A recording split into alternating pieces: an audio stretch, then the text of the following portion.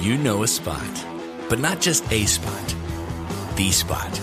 Actually, with the 2023 Nissan Frontier, you know a bunch of them. But the key to these great spots? Being able to reach them in the first place. Your spot is out there. Find your Frontier in the 2023 Nissan Frontier with standard 310 horsepower, advanced tech, and 281 pound-feet of torque. State Farm Insurance knows that understanding and investing in our cultural identity is paramount in protecting our future. We know what it's like to go from nothing to something, to wish that we had better financial literacy when we were younger. Luckily, State Farm is here to help with funding programs like Project Ready, which is committed to education achievement and has already awarded over $11 million in scholarship offers to Black and brown youth since 2021. State Farm believes that being better neighbors creates better communities. Like a good neighbor, State Farm is there. My dad works in B2B marketing, but I never really knew what that meant. Then one day my dad came by my school for career day and told everyone in my class he was a big MQL man. Then he just kept saying things like, the more MQLs, the better, over and over. My friends still laugh at me to this day. I think it means marketing qualified lead. One thing's for sure, I'll be known as the MQL man's kid for the rest of my days. Why couldn't you just be a fireman or a lawyer? Why? You ruined my life, Dad. Not everyone gets B2B, but LinkedIn has the people who do. And with ads on LinkedIn, you'll be able to reach people based on job title, industry, likelihood to buy, and more. Start converting your B2B audience into high-quality leads today. We'll even give you a $100 credit on your next ad campaign. Go to linkedin.com/customer to claim your credit. That's linkedin.com/customer. Terms and conditions apply. LinkedIn, the place to be, to be. Afrotech 2016, San Francisco, California. Michael Seibel, who is today managing director of Y Combinator, the renowned startup accelerator, is on the main stage doing Q&A with the audience about startups, investing, strategy, and getting accepted into YC. He's asked a question from someone in the audience about how he might advise a person interested in entrepreneurship about what sort of business is best for them to pursue. Now, this clip was especially important for me to play on this episode because we talk so much about unicorns versus lifestyle businesses in tech.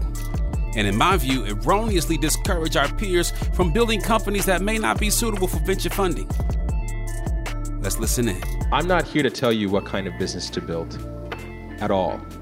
And anyone who's trying to give you advice on how you're going to spend the next 7 to 10 years of your life shouldn't be telling you what to build or how to build it or why you want to build it.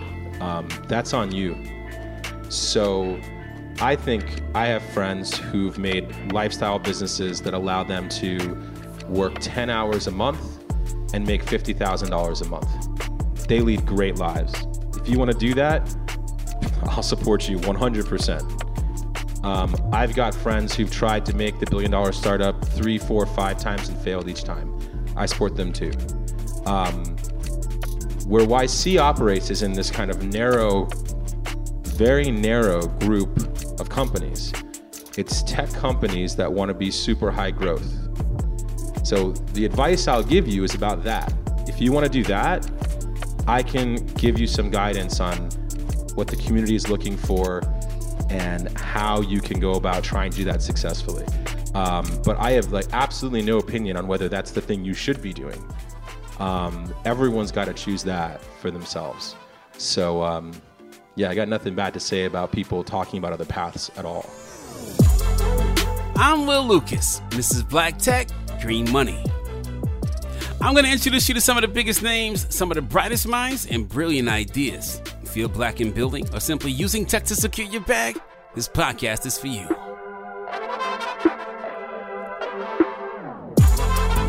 Kai Bond is an investor, founder, and entrepreneur who serves as partner at Coreside VC, which focuses on sports, gaming, and fitness verticals. I asked Kai about the differences between sports of yesteryear and the sports of today, and why the sports of today is ripe for innovation in ways it's never been before, and how that opportunity creates a lane for people like me and you to capitalize. Sports used to be a game, and now it's culture. When you look at, what's gone on with Cap, what you see in the English Premier League, where players are taking a knee before every game. When you think about the power of sports in society, it's one of the things that can bring us together. It's one of the things that divides us. Sports and sports figures, athletes, you see it today in social media, their influence is outsized.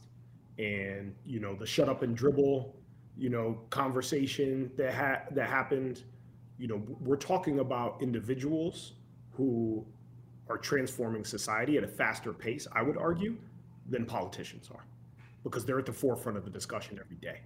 And so when we think about sports and investing in sports, a lot of people put us in a bubble of sports technology and fitness and what goes on. But I think you cannot invest in sports and be blind to the fact that we are talking about cultural movements that are happening within this space. And that's been true for years, right? Ever since the raised fist at the Berlin Olympics, when Hitler refused to shake hands, like these literally on a podium, right? This is where we are as a society. And with the amplification of the voices through social media, you're seeing sports really playing a huge part of culture, not only in the US, but globally. I remember talking to Delane Parnell, who, is one of the biggest esports gaming companies around right now, growing really fast, from PlayVersus. And I remember him saying that historically, for a kid to get a varsity letter, they had to be fit, they had to run fast, they had to hit hard. And now you can be a great gamer and win a state trophy because of companies like PlayVersus. Maybe it was Mark Andreessen who said this next thing, but he said something about like how when the user interfaces become very mature, that's when they get that's when technology gets mass adoption. When user interfaces are difficult, people don't grasp onto it. But when the user interface is fluent, more people can use it because it's easier to use. I'm still not sure, maybe I'm wrong, but I'm still not sure we've seen mass adoption with regards to gaming yet as an industry. And I could be wrong. But what will it, and here's the position I come from, is what will it take to get more parents to see past the idea that little Billy isn't just playing games, but he is playing games, but there's a larger opportunity there? Yeah. I think the most powerful thing that Mark Andreessen ever said, in my perspective, is software is eating the world, right? And I think today, I would argue that gaming's eating the world, right? He just took the board seat at Axie Infinity. Axie Infinity is a game where you can play to earn real money in the game. They're creating a massive economy. This economy will be larger than some countries. Some people are quitting their jobs just to play this game all day, right? And so I think the way that we view gaming is transformative in terms of, and I wrote a long blog post about this, but the next big social network, the next big Facebook that we think of today and TikTok is going to be in a game. Like and Fortnite. I would argue that that's already happening, right? Fortnite, Roblox. Kids growing up today, their first social experience is in Roblox. Yeah. Right. That's how they're meeting people. Yeah. This is their social network. It's their LinkedIn. I tweeted that it was Roblox is their LinkedIn. Yeah. That's where you go. Right. And so when I think about generational change, right? So I'm 42. When my parents' idea of playing games was going to an arcade, right? Yeah. It was like, this is what you do on a Friday night at 9:00, and you go and meet somebody and you play arcade game. Yeah. In the Chuck E. Cheese era, right? Coming up, like this is a family entertainment experience. You go to do it. If you just look at our generation, I was part of the console generation, right? So likewise, Super Nintendo, NES, and then you got the your Game Boys, right?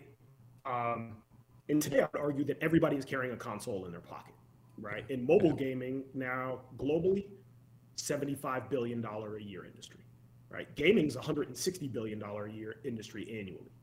So you can take the box office, music sales, and television without the streaming services, and it doesn't add up to that total TAM.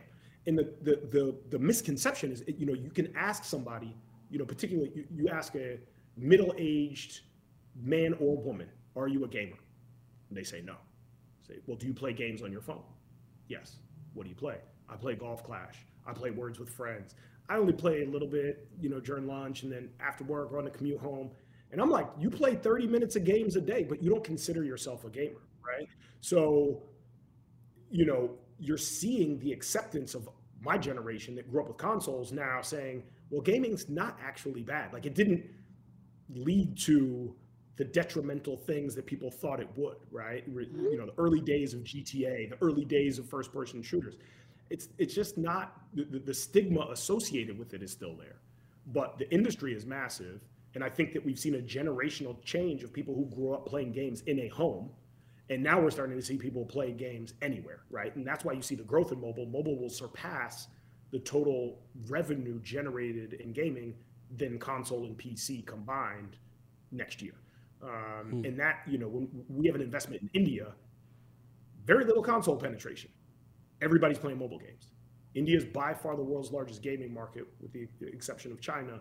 And if you look at the numbers and the sheer amount, and it will surpass China given the recent regulatory changes that have gone in limiting the amount of time kids can play games. So, I think we're in a moment in time where we talk about the metaverse, we talk about the Pokemon Go's, you talk about Roblox, you talk about Fortnite, that this is the way people are going to socialize. And this is a game. We were a digital native generation. This is a game native generation. Seeing our communities grow and thrive is something we care deeply about here at Black Tech Green Money. State Farm Insurance also cares about the growth of Black communities. They're actively investing in programs and initiatives that help provide financial literacy, give early career advice, and grow Black-owned businesses, thus leading to generational wealth, which helps protect the future of our communities. We want to build a future that we all can be proud of. State Farm understands that representation alone doesn't equate to authenticity. It also requires active sponsorship of programs like the AXO, a year-long program that recognizes and rewards high school students for their academic and cultural achievements, along with funding programs like Project Ready, a National Urban League program committed to educational achievement of Black and brown youth that has awarded over $11 million in scholarship offers to date. State Farm believes that being better neighbors creates better communities and can have a long-lasting impact. Like a good neighbor, State Farm is there. You know a spot, but not just a spot, the spot. Actually, with the 2023 Nissan Frontier, you know a bunch of them. But the key to these great spots? Being able to reach them in the first place. Your spot is out there. Find your Frontier in the 2023 Nissan Frontier with standard 310 horsepower, advanced tech, and 281 pound-feet of torque. How do we level the playing field for all entrepreneurs? 55% of white businesses survive the startup phase, while only 4% of Black businesses do the same. So I want every Black entrepreneur to know about the 1 Million Black Businesses Initiative. The 1 Million Black Businesses Initiative is an award-winning program created by Shopify and Operation Hope.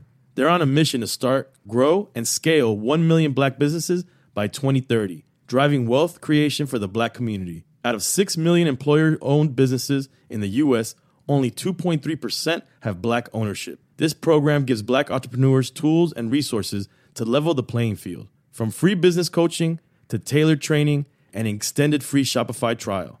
Shopify's made a 10-year, multi-million-dollar commitment to the program, and it's working. The initiative already started, supported, and engaged with over 334,000 Black businesses, helping them operate businesses that sell anything from skateboards to coffee beans to apparel. Business owners love this program. Simone Harvin, founder of SC Creative Group, says, "The 1 million Black businesses experience for me was unlike any other program I've been a part of, primarily because it was for us and it was by us." Here at Drink Champs, we are always interacting with our listeners, many being Black entrepreneurs. Shopify is one of those platforms that empowers and emboldens entrepreneurship. So chart your own path for business success with the 1 Million Black Businesses Initiative and Shopify. Bring your business to Shopify with an exclusive offer at shopify.com/BEN, all lowercase. Go to shopify.com/BEN.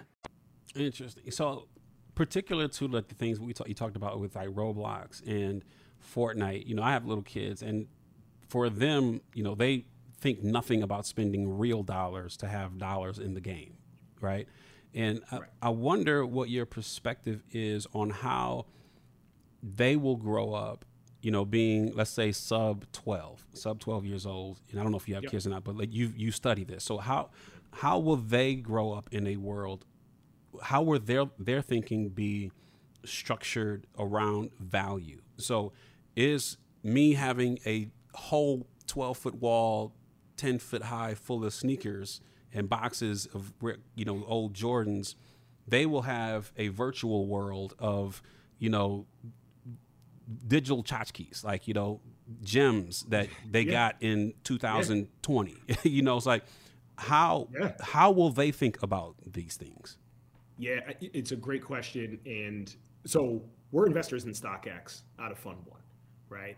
And if you're a sneakerhead and you've got kicks, you've been on GOAT, you've been on StockX, you don't see your sneakers as a utility, right? You see them as a luxury item. And what we saw in this last 10 years of innovation in the internet space, particularly around a gig economy and ownership, like the fact that you would say, yeah, I'm just going to put my crib on Airbnb. Like, people were crazy when Airbnb came out. People were like, are you insane? You're going to stay at a stranger's house? You're going to let somebody stay in your crib? Like, nah, that's not possible. That's not going to happen, right? And now it's like, I'd rather stay at an Airbnb than a hotel, right? And so the idea of ownership is changing rapidly in our society. And again, I go back, it's generational change. What was cool for my parents' generation was a Ford Mustang, a muscle car. Like, that was who you were. That represented a piece of your identity. This generation grew up and was like, who cares about a car? I can take an Uber anywhere. It's going to cost me less. I don't have to worry about maintenance and parking and alternate side.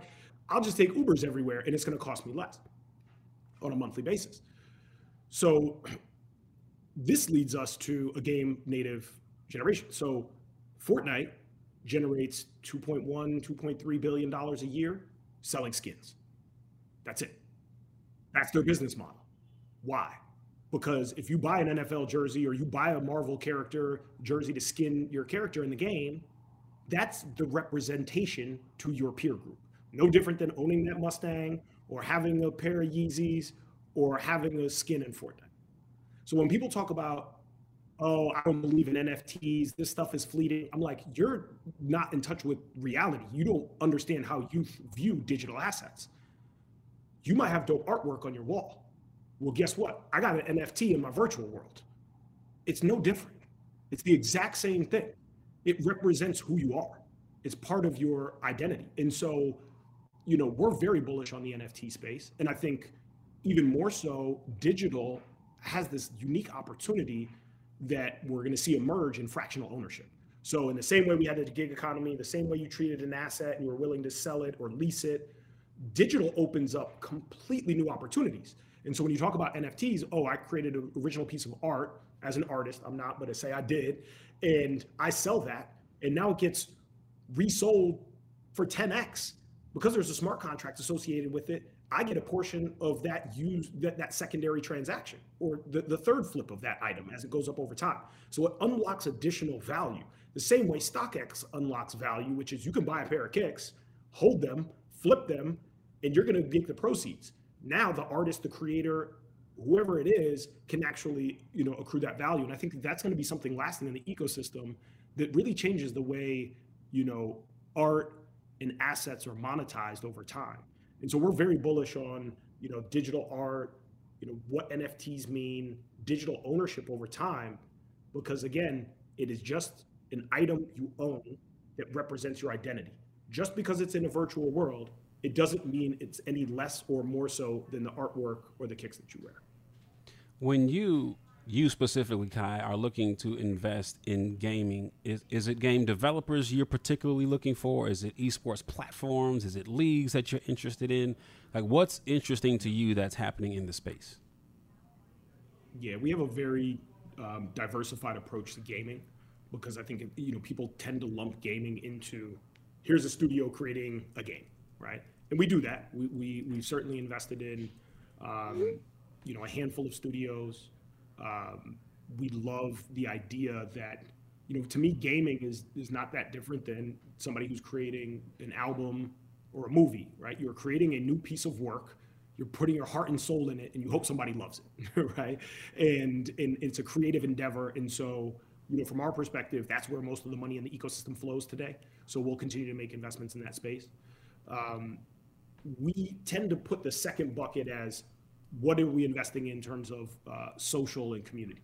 Esports is part of that, right? When you look at one of our early investments, we were early investors in 100 Thieves. They're an esports team, but they're really a lifestyle brand, right? You see they're making money not only from competing, but they're making money from merch, right? From content. It's an entertainment in a brand business. And so, we'll invest in esports. We invest in a lot of real money gaming. So, there's a lot of regulatory change going on in the ecosystem across the US to allow legalized gambling. We play at that. It's the intersection of sports and gaming, right? It's what keeps people engaged in the game, where you might be watching a 3.5-hour game. There's actually 30 minutes of action. What are you doing during that time? So we think, prop bets and in-game wagering and real-time social around sports is a fascinating area. And then we invest in infrastructure. So what are the core tech and tools needed in a new generation of gaming? Gaming gets big and you see outsized returns on investments at the intersection of a new form of distribution and a new form of monetization. You see it going from a $60 console game, going to free-to-play Facebook games where you're making microtransactions, to mobile distribution with in-app purchases. And now that we're in a cloud computing era and we're moving into this monetization framework of play to earn and crypto as part of the currency of the games, this is the moment in time where you'll see really outsized returns for investments in gaming. And so we're looking at all aspects of the game ecosystem, and we look for founders with unique insights into why the IP they're creating at this moment in time can leverage the cloud, mobile, global distribution with new fundamental economics that not only are allowing users to spend money in a game, but earn money in those games as well. And so that's kind of the broad strokes of how we look at investing in the gaming ecosystem. Now, I was reading an article, and you said before that you want to meet a founder who can see a trend and has the knowledge, network, and ability to execute on their vision. Can you talk to me about an investment that you made, whether it was in gaming, sports, or fitness, where the operator had, a unique vision about what the future looked like that caused you to want to invest, and you ultimately probably did invest? Yeah, so it's a really good company here in New York. They're based in Brooklyn. It's called Players Lounge. Austin is a phenomenal founder. He created a gaming platform that allows you to connect with somebody else in the network and play them in a console game or a PC game. So I can challenge you to a game of Madden, or I can challenge you to a game of FIFA, 2K, Fortnite. I'll put up $10, you put up $10. The winner takes 18, the house takes their 10% cut on that transaction. That, 4 or 5 years ago, people have been like, that's crazy. I'm gonna, but we did it in the dorm room in college. Like, we sat down and we had consoles, and I'm like, I'll play you, like, loser buys a 40. Like, this is where we are, right? And now you can do it. And I always say, when people ask me about Players Lounge, I'm like, Austin was a hustler. Like, he was going and setting up game nights in bars in Brooklyn. He's like, oh, you got a trivia night on Monday night? Like, can I bring in a group of a FIFA meetup group and connect the consoles and have them come in and play? I'll guarantee you have foot traffic on a night that would be light for you normally. And they're going to drink and spend money. I'm going to get this. And then it's like, why am I doing this in person? I can do this online. And created a platform behind that. But it was the vision of taking something and saying, like, people like playing games for real money, right? Like, Vegas exists for a reason. The lotto in the US, $90 billion a year. People like to play games for money. It's a natural part of what we do.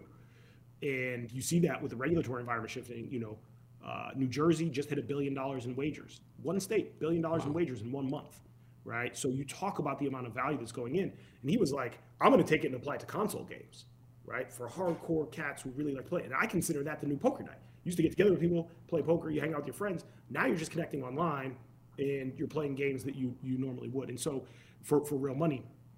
And so that's the type of founder, that had a unique insight that was like, oh man, I got this. How do we scale it? How do we execute? phenomenal investors on the cap table, venture funds, athletes, celebrities, coming in to co-invest alongside.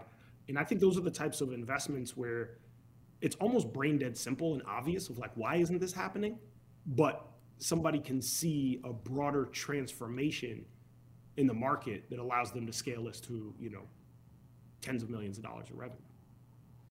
State Farm Insurance gets it. Representation alone doesn't equate to authenticity. State Farm understands and wants to help protect our communities by investing in our future, building off the hard work our parents have done before us. We all are looking to create generational wealth so that our families and generations behind us have a better starting point than we did. That begins with financial literacy. State Farm helps fund programs like Project Ready, a National Urban League program committed to the educational achievement of Black and Brown youth. To date, participants have been awarded over $11 million in scholarships offers as a direct result of contributions from State Farm. At Eating While Broke, we hear inspiring rags to riches stories on each episode from our guests, but with State Farm, you can begin to write your own success story. State Farm believes that being better neighbors creates better communities and have a long-lasting impact. Like a good neighbor, State Farm is there. All right, so there we were, cruising through the new open-air zoo, when I realized that the park was closing in like 15 minutes. Luckily, we were in my Nissan Rogue. With its powerful VC turbo engine, well, we had time to see all the animals.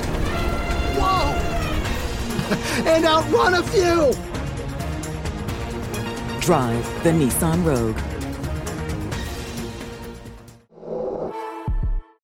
My dad works in B2B marketing, but I never really knew what that meant. Then one day my dad came by my school for career day and told everyone in my class he was a big MQL man. Then he just kept saying things like, the more MQLs, the better, over and over. My friends still laugh at me to this day. I think it means marketing qualified lead. One thing's for sure, I'll be known as the MQL man's kid for the rest of my days. Why couldn't you just be a fireman or a lawyer? Why? You ruined my life, Dad. Not everyone gets B2B, but LinkedIn has the people who do. And with ads on LinkedIn, you'll be able to reach people based on job title, industry, likelihood to buy, and more. Start converting your B2B audience into high-quality leads today. We'll even give you a $100 credit on your next ad campaign. Go to linkedin.com/customer to claim your credit. That's linkedin.com/customer. Terms and conditions apply. LinkedIn, the place to be, to be. We often talk about founders finding market opportunity to solve problems. I don't necessarily think about creating gaming as like a problem solve. Maybe you do, and I'd love to hear your thoughts on that. Are there yet still a lot of problems to be solved in this, if there are problems, or is this entertainment? Like, how do you position this? Yeah, I mean, we just made an investment in a tools business that can take a 2D image and create a 3D asset that can be used in a game or in the metaverse. And so if you look at gaming, you have a 2D artist sketching something out, a 3D artist, you have an animator, right? The process for creating really high quality art, I mean, if you play games nowadays, you see how real, right, the players are. There are tons of infrastructure and technology business. I mean, we're talking about Microsoft's cloud business in gaming being a $10 billion a year business. The lift on the back end infrastructure to power that is incredible, right? Most people think about Epic Games for Fortnite, right? The Unreal Engine powers most of the console games in the world, right? So they have an incredibly powerful engine. And, I think that's part of the value. You look at Unity, publicly traded games company. It's a game engine for mobile. And so when I think about, problems in the ecosystem around gaming, having worked in studios and launched studios before, you have to really understand what it takes to create IP, what it takes to deploy that, to launch games as a service, right? All the ugly stuff you don't think about, leaderboards and player matching and, non-player characters having really sophisticated AI behind them so you can interact with them in the game. There's a lot of core tech that goes on there. And so we try to pick off the pieces of the industry and say, okay, where is there a huge amount of dollars being spent? what are the biggest technological challenges and who are the right teams to solve those? Oftentimes they come out of studios, or they come out of environments like a Riot Games, or they come out of Amazon that's seen, how much games are being powered on their cloud infrastructure. And, that's one part of the business. I think the fun and exciting part that people tend to be drawn to is, oh, here's a new game that launched and we love it and we're playing it because they're immersed in the game. But there's so much that goes on behind the scenes in a studio to pull that off. I've heard you say before that when you take a meeting, you're looking for 10 slides in a demo, right? And what are the top 3 slides you're lasering in on? Team is always first. We invest at the earliest stages of a business. I've been a founder 3 times over. It's the hardest thing in the world to do. It really is. Like running a successful startup, and I've only done it 1 out of 3 tries. So speak from experience of failure here, that it's really challenging. So team is always first. Team can be repeat founders. Teams can be individuals who have domain expertise that's outsized in a unique perspective, like we talked about. TAM is the other one, right? Like, what is the total addressable market that you're going after? If you're launching a game only in New Zealand, I'm probably not your guy. It's just too small of a market. We have to return, our fund to $55 million 3 times over, right? So I'm looking for a big market. We're going to inevitably own 10% of that company, so that means you got to be a $500 million outcome. There has to be a massive market there. And I think those are the top 2. If I were to think about, a third component at the earliest stages, it would probably have to be past experience, right? Like what allows you to pull this off, right? Whether it's, you see a lot of people hiring out of Facebook and Google because they think there are companies that have, do it well, or you see them come out of a successful start. Like your track record, and we invest in first-time founders, but track record to me is not necessarily a determinant of future success, but it's a ingredient in the overall recipe that allows you to pull off what is inevitably an incredibly challenging feat. What are some of those indicators as a first-time founder that you might fund that says your path, gives you validity with regards to, you can do this thing? Yeah. It's, I refer to it a lot as, founder company fit, right? So I came out of working in mobile and I worked in gaming. And my first company was in mobile gaming. I hadn't done a startup, but I'd spent years at Microsoft. I'd worked at a bunch of startups, and I was a key contributor, right? Like some people tell me, oh, I came out of Facebook. Like, you're the 18,000th employee working on like a non-meaningful product, but like, were you the lead designer on IG? Like that's different, right? And so you kind of have to know what somebody was really doing. And that's where, if you're a first-time founder, it's like, what is that unique insight? Right? You might be at a company like a Salesforce and say, we do these 3 things really well, but there's a part over here that everybody's ignoring. And because we're generating billions, that can be $100 million revenue run rate business. That can get us to $1 billion valuation. Like, I'm going to pick this piece off, and this is why, and this is the platform that I've worked on. So that's, we look for those, like, what are the unique insights you have? What is your expertise and your network, your insight that allows you to see around the corner that nobody else has seen? And if you have that, then you then have to surround themselves. Like being a great like the journey of a founder and a first-time founder, everybody's a first-time founder at some point in time. And so what you look for is somebody who's highly coachable, because you can, you think about and this is a sports analogy, but the NFL Combine. You might be able to jump really high. You might be able to bench a lot. You might be able to, max out on your reps, but are you going to be a great team leader? Are you going to be able to read defenses? Like, what is your intuition? And so everything that we do, there's an art and a science to it. And so when I think about founders, you might be a great product person. You might be a great salesperson. You might have a unique insight, but there's a ton about leading a business you don't know. So you can be a great founder, and a great entrepreneur without being a great CEO. And the journey that someone's willing to go on during this process is how do you go from a good founder or a great founder to a great CEO? And we've seen the biggest companies in the world, the best companies in the world, their CEOs mature, right? Zuck couldn't get on stage at one point in time and give a presentation. It's fine now. Gates, same thing, right? Bezos, he knew when to call it a day and transition off to a chairman role and leave as CEO, right? And so they went from great founders to becoming great CEOs. And that's a path and a journey that takes years of, refining. And so I look at coachability as one of the key factors for us. If somebody's a first-time founder, that they're willing to learn, that that they want to get better at this craft. They just don't want to win in the business, right? They actually have business goals that they want to get to, and they understand that the personal growth and development leads them towards that as well.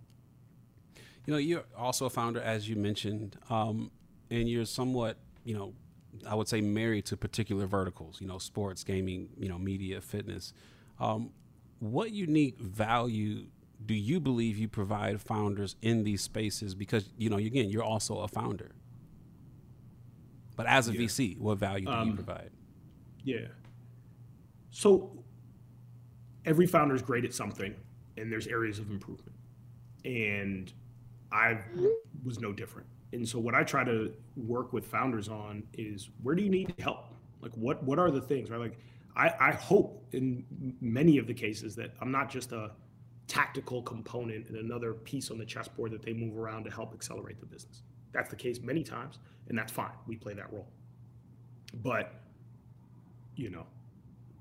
how do you build a good company culture, right? Like, what does that mean for you? What are the values and the guiding lights and the principles that you're driving your organization towards? Like, people don't think about that. They're just like, I need to hire for a role.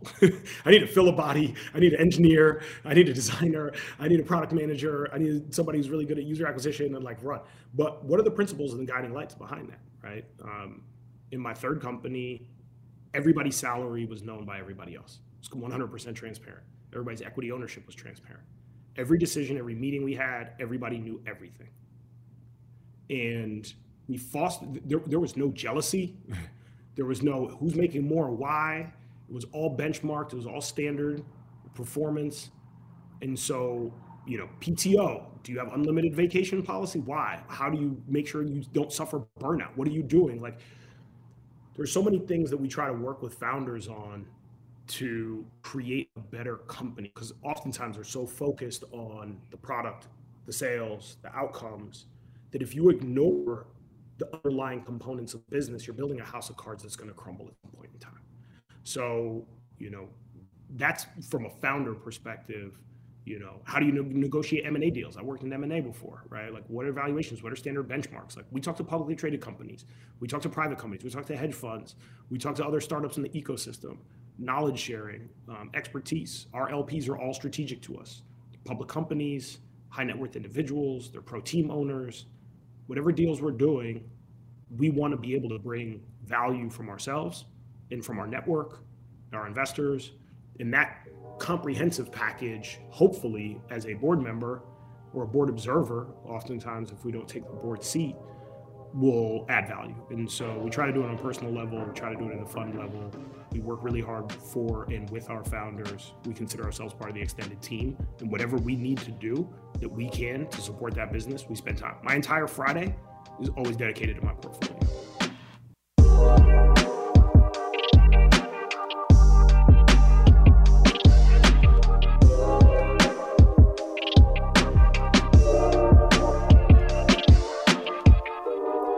Black Tech Green Money is a production of Blavity Afrotech on the Black Effect Podcast Network and iHeartMedia. It's produced by Morgan DeBon and me, Will Lucas, with additional production support by Love Beach and Marissa Lewis. A special thank you to Micah Davis, Adam Sims, and Sakara Zavagnan, like the wine. Yes, that's his real name. Learn more about my guests and other tech disruptors and innovators at afrotech.com. The video version of this episode will drop to Black Tech Green Money on YouTube, so tap in. Enjoying Black Tech Green Money? Leave us a 5-star rating on iTunes. Go get your money. Peace and love.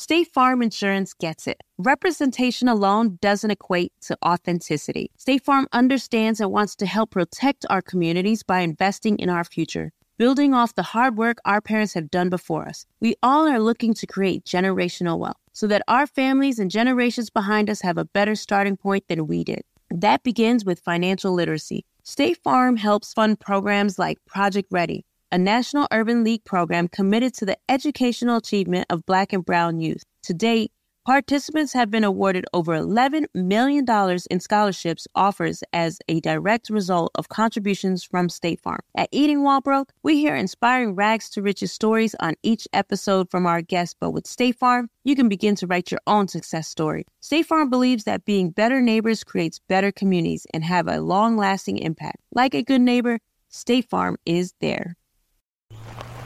All right, so there we were, cruising through the new open-air zoo, when I realized that the park was closing in like 15 minutes. Luckily, we were in my Nissan Rogue. With its powerful VC turbo engine, well, we had time to see all the animals. Whoa! And outrun a few! Drive the Nissan Rogue.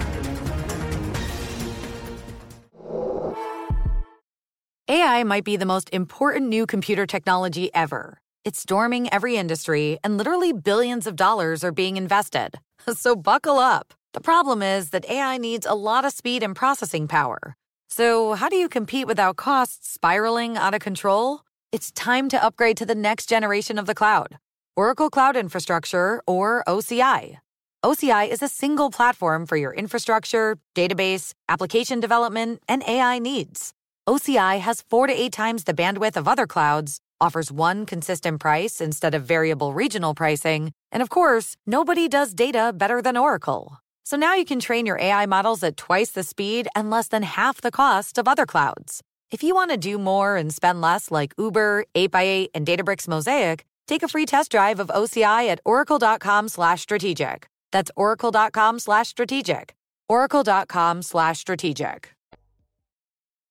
Black Tech Green Money isn't just about telling the stories of successful Black entrepreneurs. It's also about giving actionable and wealth-building strategies that help you protect the future of our communities. That's why we're pleased to be supported by State Farm Insurance. State Farm also believes that we must invest in our communities to achieve economic growth by sponsoring programs like the ACT-SO, which rewards high school students for their academic achievements. State Farm believes that being better neighbors creates better communities. Like a good neighbor, State Farm is there. All right, so there we were, cruising through the new open-air zoo, when I realized that the park was closing in like 15 minutes. Luckily, we were in my Nissan Rogue. With its powerful VC turbo engine, well, we had time to see all the animals. Whoa! And outrun a few! Drive the Nissan Rogue. AT&T connects an ode to podcasts. Connect the alarm. Change the podcast you stream. Connect the snooze. 10 more minutes to dream. Connect the shower. Lather up with the news, sports talk, comedians, or movie reviews. Connect with that 3-hour philosophy show. Change the drive into work in traffic so slow. Connect the dishes to voices that glow. Thank you to the geniuses of spoken audio. Connect the stories. Change your perspective. Connecting changes everything. AT&T. Do you dream of a healthier life, but education feels out of reach? Trinity School of Natural Health makes holistic education accessible with online programs to fit your busy schedule. Trinity School of Natural Health makes holistic education accessible with online programs to fit your busy schedule. Trinity School's Certified Natural Health Professional Program is the perfect entry point to gain foundational knowledge to empower yourself, your family, and your community to live healthier lives. Turn your passion into a career. Visit trinityschool.org for more info now. Got my Prevnar 20 shot. It's a pneumococcal pneumonia vaccine. For us, wise folks, it helps protect. I'm 19, strong. And asthmatic, and at higher risk. Get vaccinated. But nothing when grandma speaks. Grandson listens. 19 or older with chronic conditions like asthma, diabetes, or chronic heart disease, or 65 plus, you may be at higher risk for pneumococcal pneumonia. Prevnar 20 can help protect you with just one dose. Prevnar 20 is approved for adults to help prevent infections from 20 strains of the bacteria that cause pneumococcal pneumonia. Continued approval may depend on a supportive study. Don't get Prevnar 20 if you've had a severe allergic reaction to the vaccine or its ingredients. Adults with weakened immune systems may have a lower response to the vaccine. Side effects include pain and swelling at the injection site, fatigue, headache, muscle, and joint pain. For full prescribing information, please call 1-855-213-2138 or visit Prevnar20.com. Ask your doctor or pharmacist about getting vaccinated with Prevnar 20, even if you've already received another pneumococcal pneumonia vaccine.